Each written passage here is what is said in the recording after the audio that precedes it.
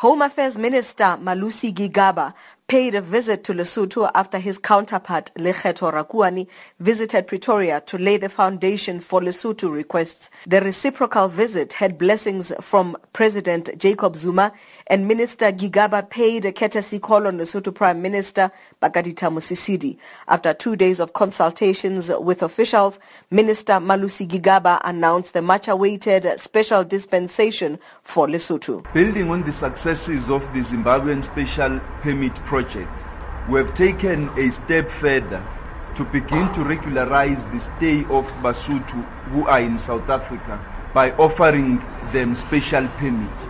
Full details of the Lesotho special dispensation that should legalize and ease Basotho's stay for work, business or study in South Africa are yet to be announced soon, including the permit's duration. The dispensation comes into force in 2016 and logistics for its implementation are now being finalized.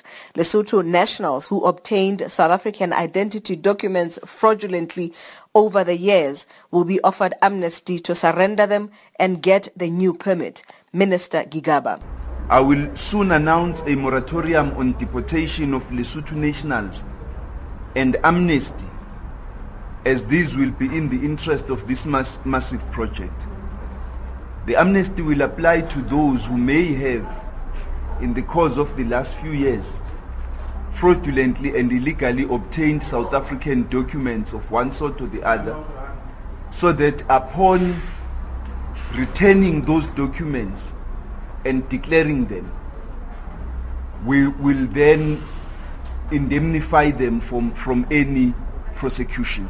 On a date to be announced, Lesotho and South African passports will no longer be stamped at the borders, they will be scanned. Biometric clearance will also be introduced to verify that people holding passports from these two countries are indeed entitled to them. The countries will share national registry databases to help them to verify travelers. Learners who commute to school every day and have to stamp each time will no longer need to carry their unabridged birth certificates. Instead, they will produce passports with study permits and admission letters from schools. For Lesotho Minister of Home Affairs Lekgetho Rakuane, this is a day of reckoning. He was on the free movement crusade long before he came into government. Rakuane says he is personally gratified. Some people would basically could read that one of the reasons why I was deployed at Home Affairs was exactly to pursue that. So there's no doubt about that.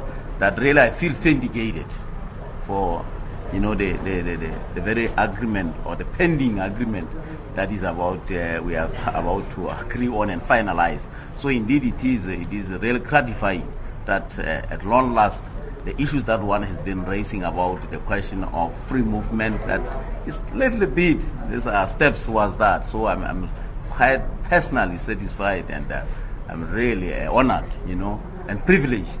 Social media suggestions, including that South Africa should introduce a special dispensation for Lesotho, were clearly not off the mark. But it is the speed with which logistics will unfold that will put an end to long queues at the borders, deportations, labor exploitation, and even human trafficking. I'm Takwana Ngatani in Maseru, Lesotho.